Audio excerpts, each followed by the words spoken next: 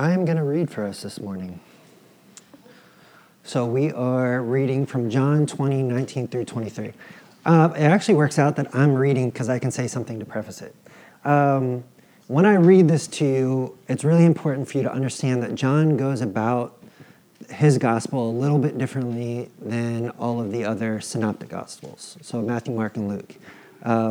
John does love to take things out of order because he's actually writing to a church community post-resurrection, post-ascension. And there's already, if you look at 1 John, for example, you're starting to see there's some weird ideas that are creeping into the church about Jesus. So he's writing his gospel to a community, a church, that is trying to combat some weird ideas, but also embolden them in their theology, embolden them in their belief. And so what I'm about to read, you'll be familiar with, but in the book of Acts. So he's not saying that there's two comings of the Spirit. He's just pointing out the life, the death, the resurrection, the ascension, and the coming of the Spirit are all interwoven together. And the way that you can know that is even in the book, at the beginning of the book of John, you see he kind of does a Genesis story. So he's talking about, we already know the end, and he's starting with the beginning. Does that make sense? Yes. Okay, good. So I'm going to read it to you. It's just short verses, but so that way it won't cause conflict, although conflict isn't a bad thing. All right, so this is John 20, verses 19 through 23 on page 883 if you want to follow along. It says, "When it was evening on that day, the first day of the week, and the doors of the house where the disciples had met were locked for fear of the Jews, Jesus came and stood among them and said, 'Peace be with you.' After he said this, he showed them his hands and his side. And then the disciples rejoiced when they saw the Lord. Jesus said to them again, 'Peace be with you. As the Father has sent me, so I send you.' When he had said this, he breathed on them and said to them, 'Receive the Holy Spirit. If you forgive the sins of any, they are forgiven them. If you retain the sins of any, they are retained.'" This is the word of the Lord. So I will revisit this passage in a minute, but I want to kind of process through some things with you. Specifically, if you look at our liturgical calendar, are any of you familiar with what part of the liturgical calendar we're actually in? Brett. He would. Yes, I think he would. Do you know? It was the seventh Sunday. Right. This is considered to be our ordinary time, right? So when we process through the liturgical calendar, we have all these kind of markers, right? But then there's this huge gap of time. There is no markers. Like if you will see on the bulletin, it'll be like 7th Sunday, and then it'll be 8th Sunday, and then it'll be 9th Sunday. And so there's a reason for that. Another way of saying ordinary time in the liturgical calendar is ordinary life. How many of you have an ordinary life? So there's something interwoven within our time structure as a church that helps us kind of focus through what does it look like to be a Jesus follower post-ascension, post-Pentecost. And that's where we have this ordinary time concept. Tom, you can hit 2 clicks over for me. So this week, this was the question that I was asking myself in this ordinary time. Because ordinary time, I feel like, has to have some sense of structure. What does it look like, or how can I experience an ongoing, life-giving, life-altering relational journey with God? I think in run-on sentences, so that's why it's really long. But an ongoing, so nonstop. A life-giving, because I want it to give me life, right? That's what we've talked about for several weeks. Life-altering, the other word that I had was transformed. I think the reason why I put life-altering was because transformed, there's a process, and I'm all about process and the metamorphosis of life. But I want my life to be different too, especially as I start to come into awareness of some things in my life that I may not like, shadows in my life, right, that we may experience. So what about my life can be altered? And I don't want it to be by myself. I want it to be a relational journey. I don't want to be walking this journey alone. I want to do it alongside of God. I want Him to lead the way, and I want people to be on that journey with me. This is, I think, not because I wrote the question, but I think it would be an important question to ask regarding ordinary time. How can you experience an ongoing, life-giving, life-altering relational journey with God? So take a minute, kind of brainstorm together. How could you experience an ongoing, life-giving, life-altering relational journey with God? So talk about it, and then we'll come back together.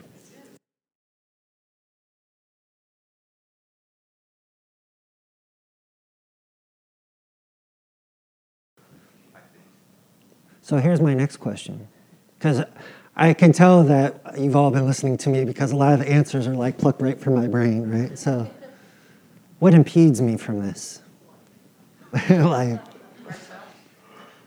take a moment. I want you, go back one more, because you can lock that in your mind. What impedes me from this? What impedes you from this? You can keep that one up, but what impedes you? Talk about that. I hope that you can be honest with one another. What impedes you from this?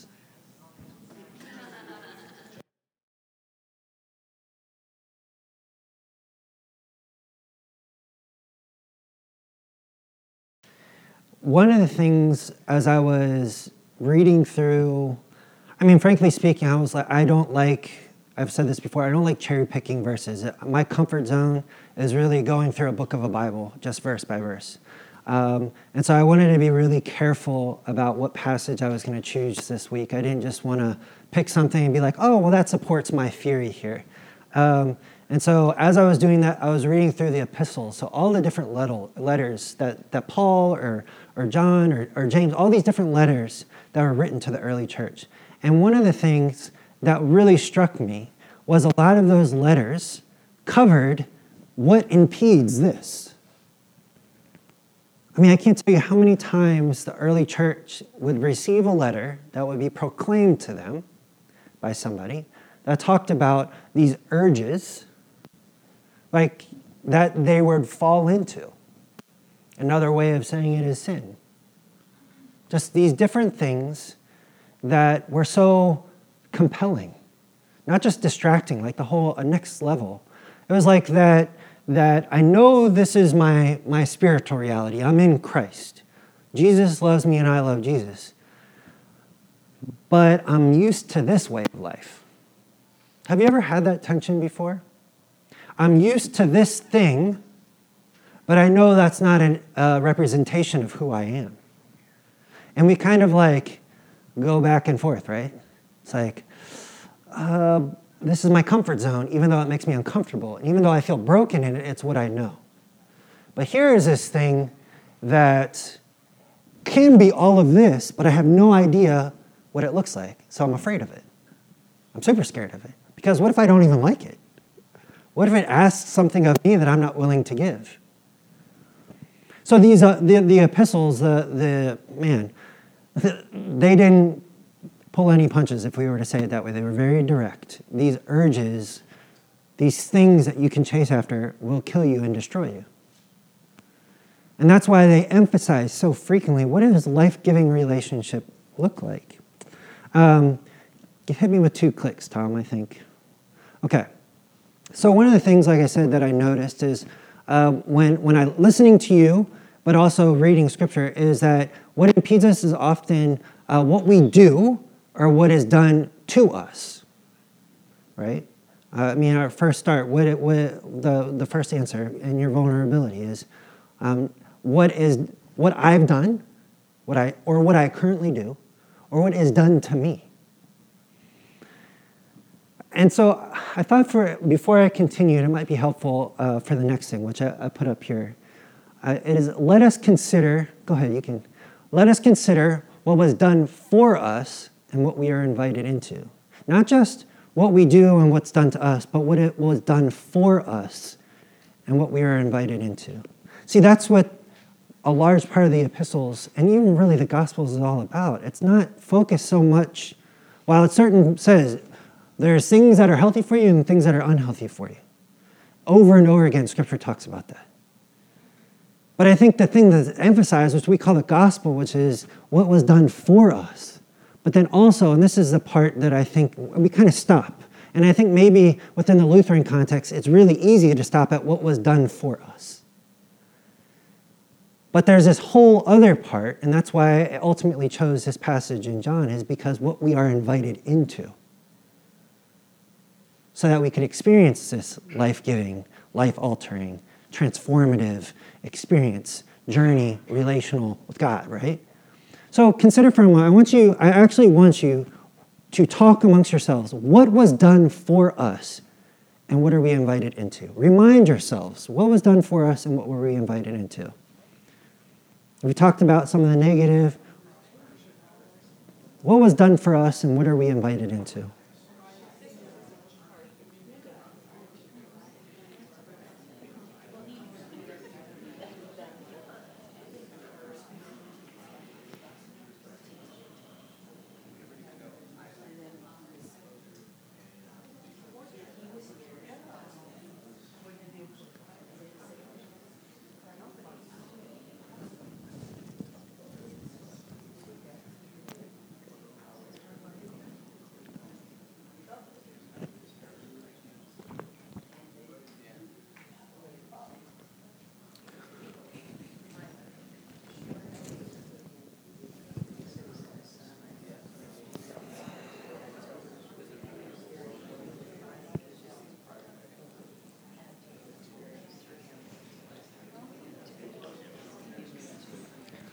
Okay.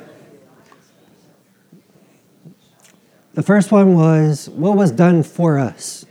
Let's present the gospel for a minute. What was done for us?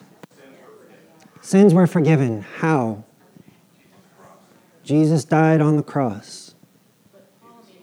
What did Paul say? Before he died on the cross, he was given to us to help teach us how to get into that place. So you're starting to say not just this action on the cross, but also his ways and words and his life, his examples, the way he lived his life in perfection. Yeah.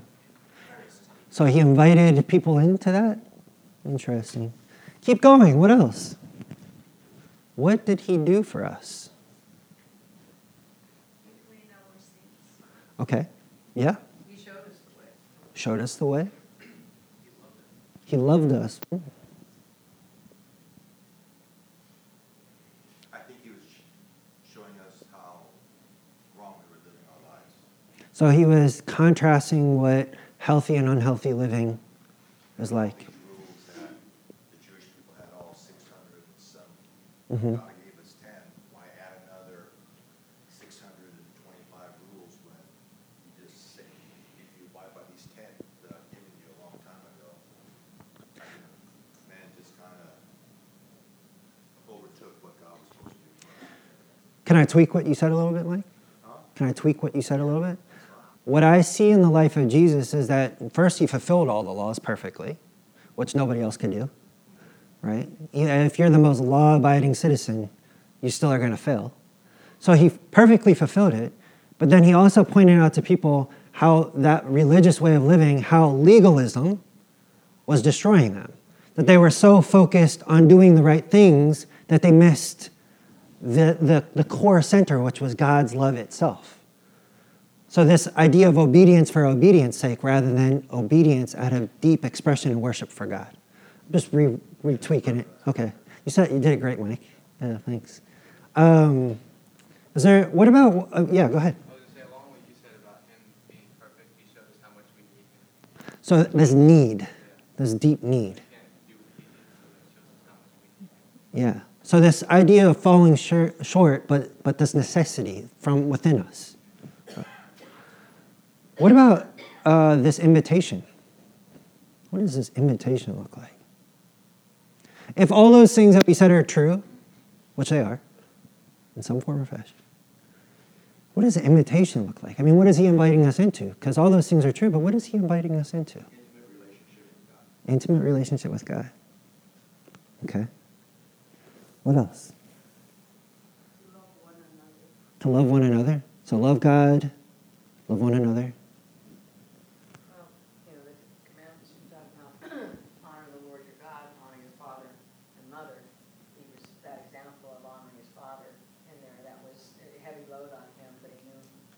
set that example to do it, he had to follow all the way to the end. And so that's, that's a big thing, a big step. It was a big step for him. So, in there, I mean, it shows to me that journey in there at the very end, he knew this is, what he was put here for, and showed this is just what you do. And in his example there, lets us know our struggles, he gets it. So there's this idea of the invitation into obedience and listening. There's also something, just verse 21, Jesus said to them again, peace be with you. He invites us into peace. As the Father has sent me, so I send you. There's a great commission verse in Matthew 28 where he says, go and make disciples. I mean, isn't that part of this invitation that he's inviting us into? Isn't just intimate relationship for intimate relationship's sake. It's also for making disciples, for letting people in on this not so secret, for them to be a part of that with us, right? There's also this idea of being recipients of the Holy Spirit. I mean, here John says it in another way, but is that we now have the very presence of God in us, which is a whole other thing. So I thought, go ahead and click one more. So I thought this is a familiar framework for many of us. For some of us, it's new. But I wanted to kind of use this framework of as we talk about this passage, what God, the church, and the world, what does this all look like? What does it mean? What does an intimate, life-giving journey, relationship, all that kind of stuff, what does it look like in these various contexts? And actually what kind of spurred this message was this book that I was reading for one of my classes. It's called Reading Your Life Story by Keith R. Anderson. And I was reading something that he wrote, and I was like, you ever read something, you're like, I don't know if I agree with that. Or you read a word and you're like, I don't know if you think that means what you think it means. It's like, that can't be right. I'll read it to you. The context is about spiritual mentoring. So it's journeying alongside of people as they're growing in relationship with God. And he said, spiritual mentoring takes place as one helps another learn to read in co-creative conspiracy with the Holy Spirit. Co-creative conspiracy. I was like, is that the right word? Co-creative conspiracy. Like, what do you think of when you hear conspiracy?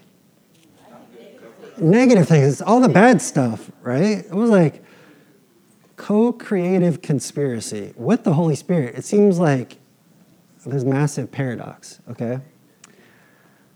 This is the definition of conspire. Make secret plans jointly to commit an unlawful or harmful act. It's like, I don't think that's what he's trying to say. But see, there's this funny thing about language is that over time, what it used to mean doesn't mean that's what it always meant. You may have noticed the design that I did had this, it was a Latin word. And I was so annoyed by this. I was like, I'm going to find out. I spent the next 45 minutes doing research into Conspire, because I'm like that, I guess. And I'll tell you why, because what he said afterwards was, conspire means to breathe alongside or in cooperation with another. And I was like, no, that's not the definition, my friend. But in Latin, it was. Originally, that's what it meant. As con was with and spirare is to breathe. That's literally what it meant, to breathe with. And then it got really interesting. I was listening to a podcast with a Latin expert, and this is one of the things that they said. The podcast was called Away with Words. Go ahead, Tom. And they said, the source of this term is the notion that people who conspire are thinking in harmony, so close that they even breathe together. Well, now, co-creative conspiracy takes on a different form, doesn't it? Because now we're so close that we share the same breath. Well, that makes sense, at least to me. If you start looking, so I know, and this was, I can't tell you, even 5 minutes before I was about to share this message, I'm going back and forth. Should I use conspire? Because we have all these negative connotations about what conspiring is. But I think one thing that the gospel does is it takes maybe what we thought to be true and turns it on a head, and it says, maybe this is what it actually is. So I stuck with the word conspire because I do think that there is this breath of life that we share with God that is about co-creating. It's about seeing the newness of life in our midst, where God says, I'm going to make all things new. And I'm going to put this framework up. You can hit it one more time, Tal, just so we can have that in mind. So let's go all the way back to Genesis. Okay, so this is Genesis 2. This is on page 2, Genesis 2. And it is verse 7. So page 2, Genesis 2, verse 7. So this is another account of the creation. It says, Then the Lord God formed man from the dust of the ground and breathed into his nostrils the breath of life. And the man became a living being. So what did God do? And what happened?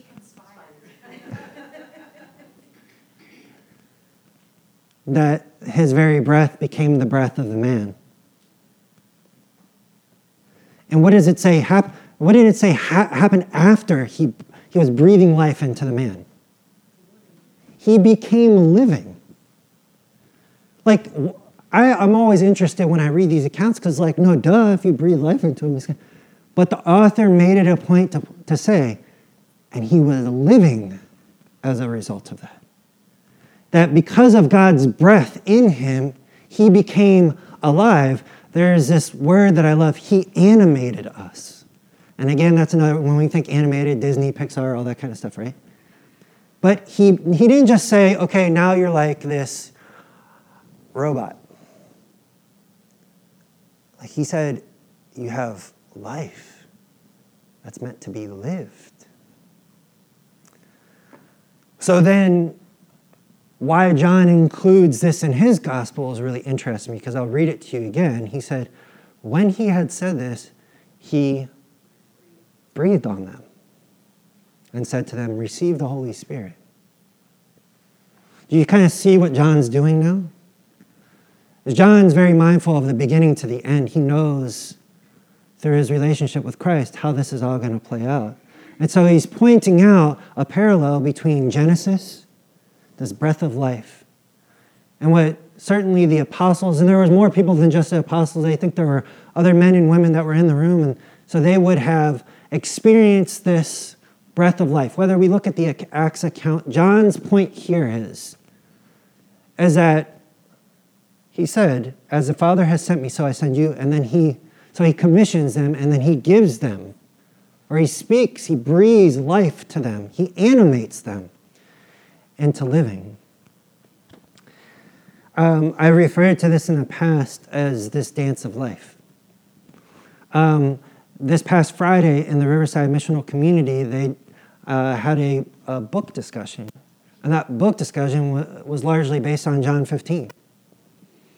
If you want to understand what it means to live this animated life, this breathed life of God, so that you're in so much harmony with God, look no further than John 15.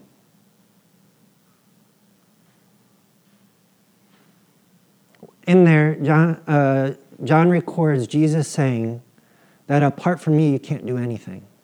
That we need his very breath of life. And I would love for you, I know that obviously Rowena and Gary were there, Ken and Judy were both there. Was there anybody else that was there on Friday that are here? Okay. She was there. Oh, there you go. I would suggest talk to them about the book if you want to understand more about John 15 or just the way of the vine. But John is really pointing out here is that every single thing that we do should be encompassed by who we are.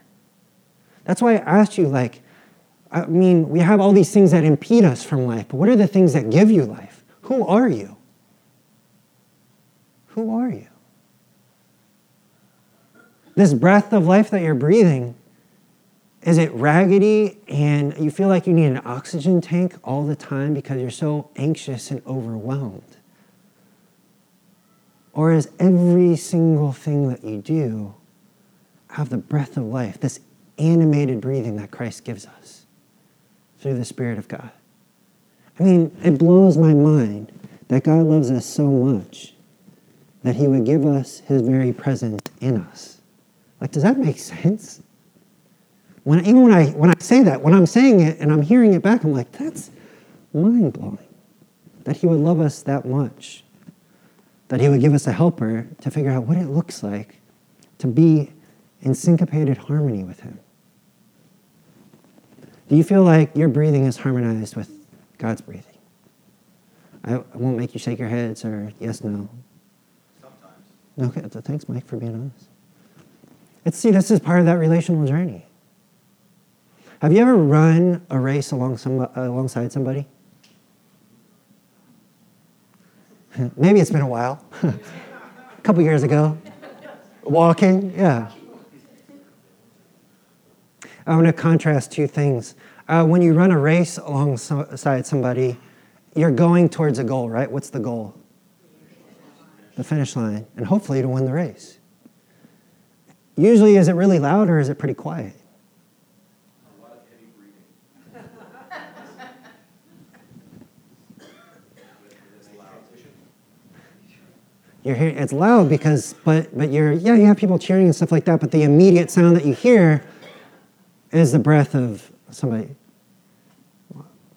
Here's a contrast. So that's you're moving towards the end goal. Have you ever slept in the same room as somebody that snores?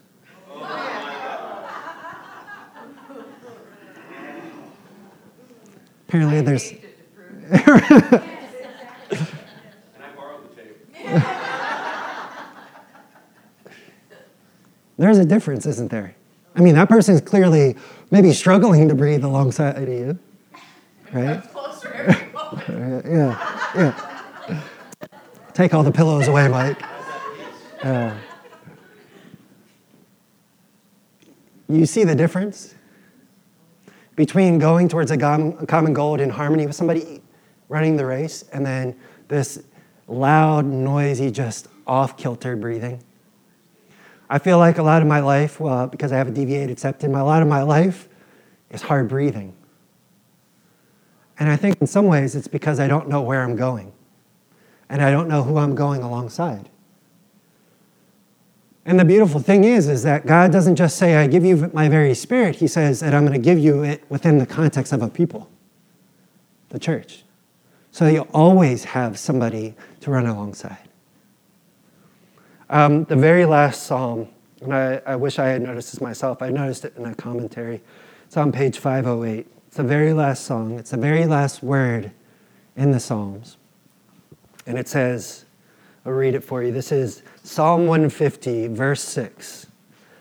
Let everything that breathes praise the Lord. Praise the Lord. Let everything, what? Breathe. I mean, that's a chorus. That's a harmony of praise. So there's something about this breath of life that isn't just meant to be my breath of life. It's supposed to be in harmony, not just with God, but with other people. And that harmony of breathing is an act of worship. So when Melanie was vulnerable with us and we listened and we were in harmony with that moment, it was an act of worship to God, like a fragrant aroma of praise. When you're with somebody in their lowest of lows,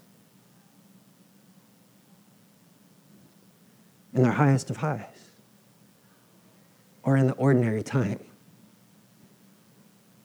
that can be an act of worship, of praise.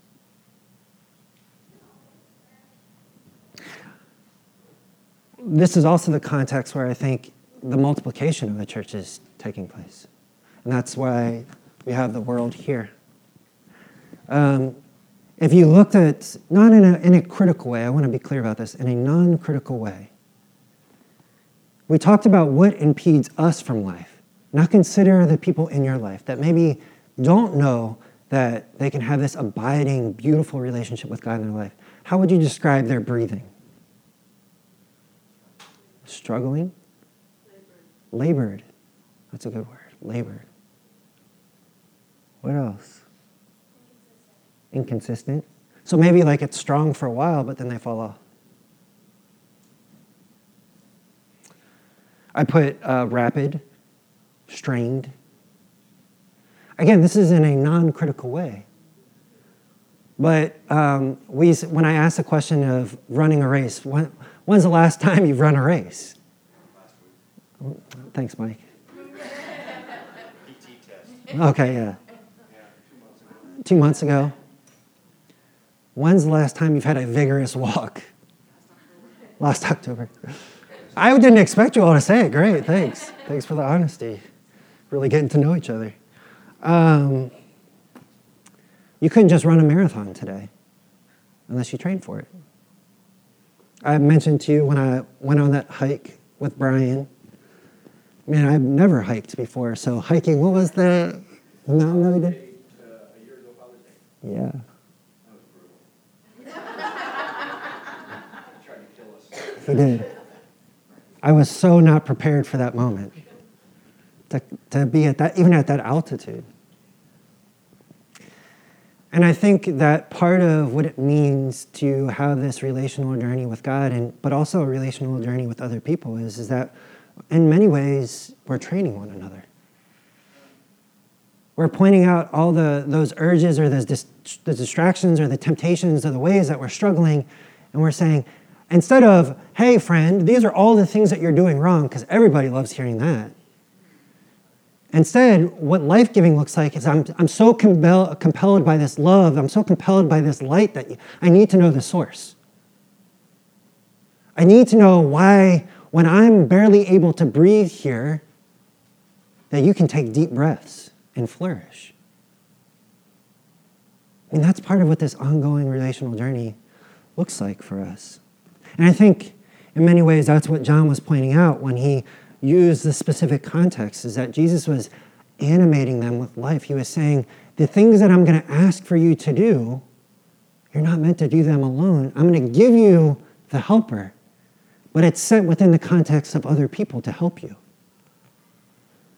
I mean, if you look at Paul's journey, as much as he was alone, we would think, he always found people to walk alongside of him. In one of the epistles, he's saying, yeah, it's no big deal that I'm in jail and suffering because all the other prisoners and the jailers, they know about Jesus now.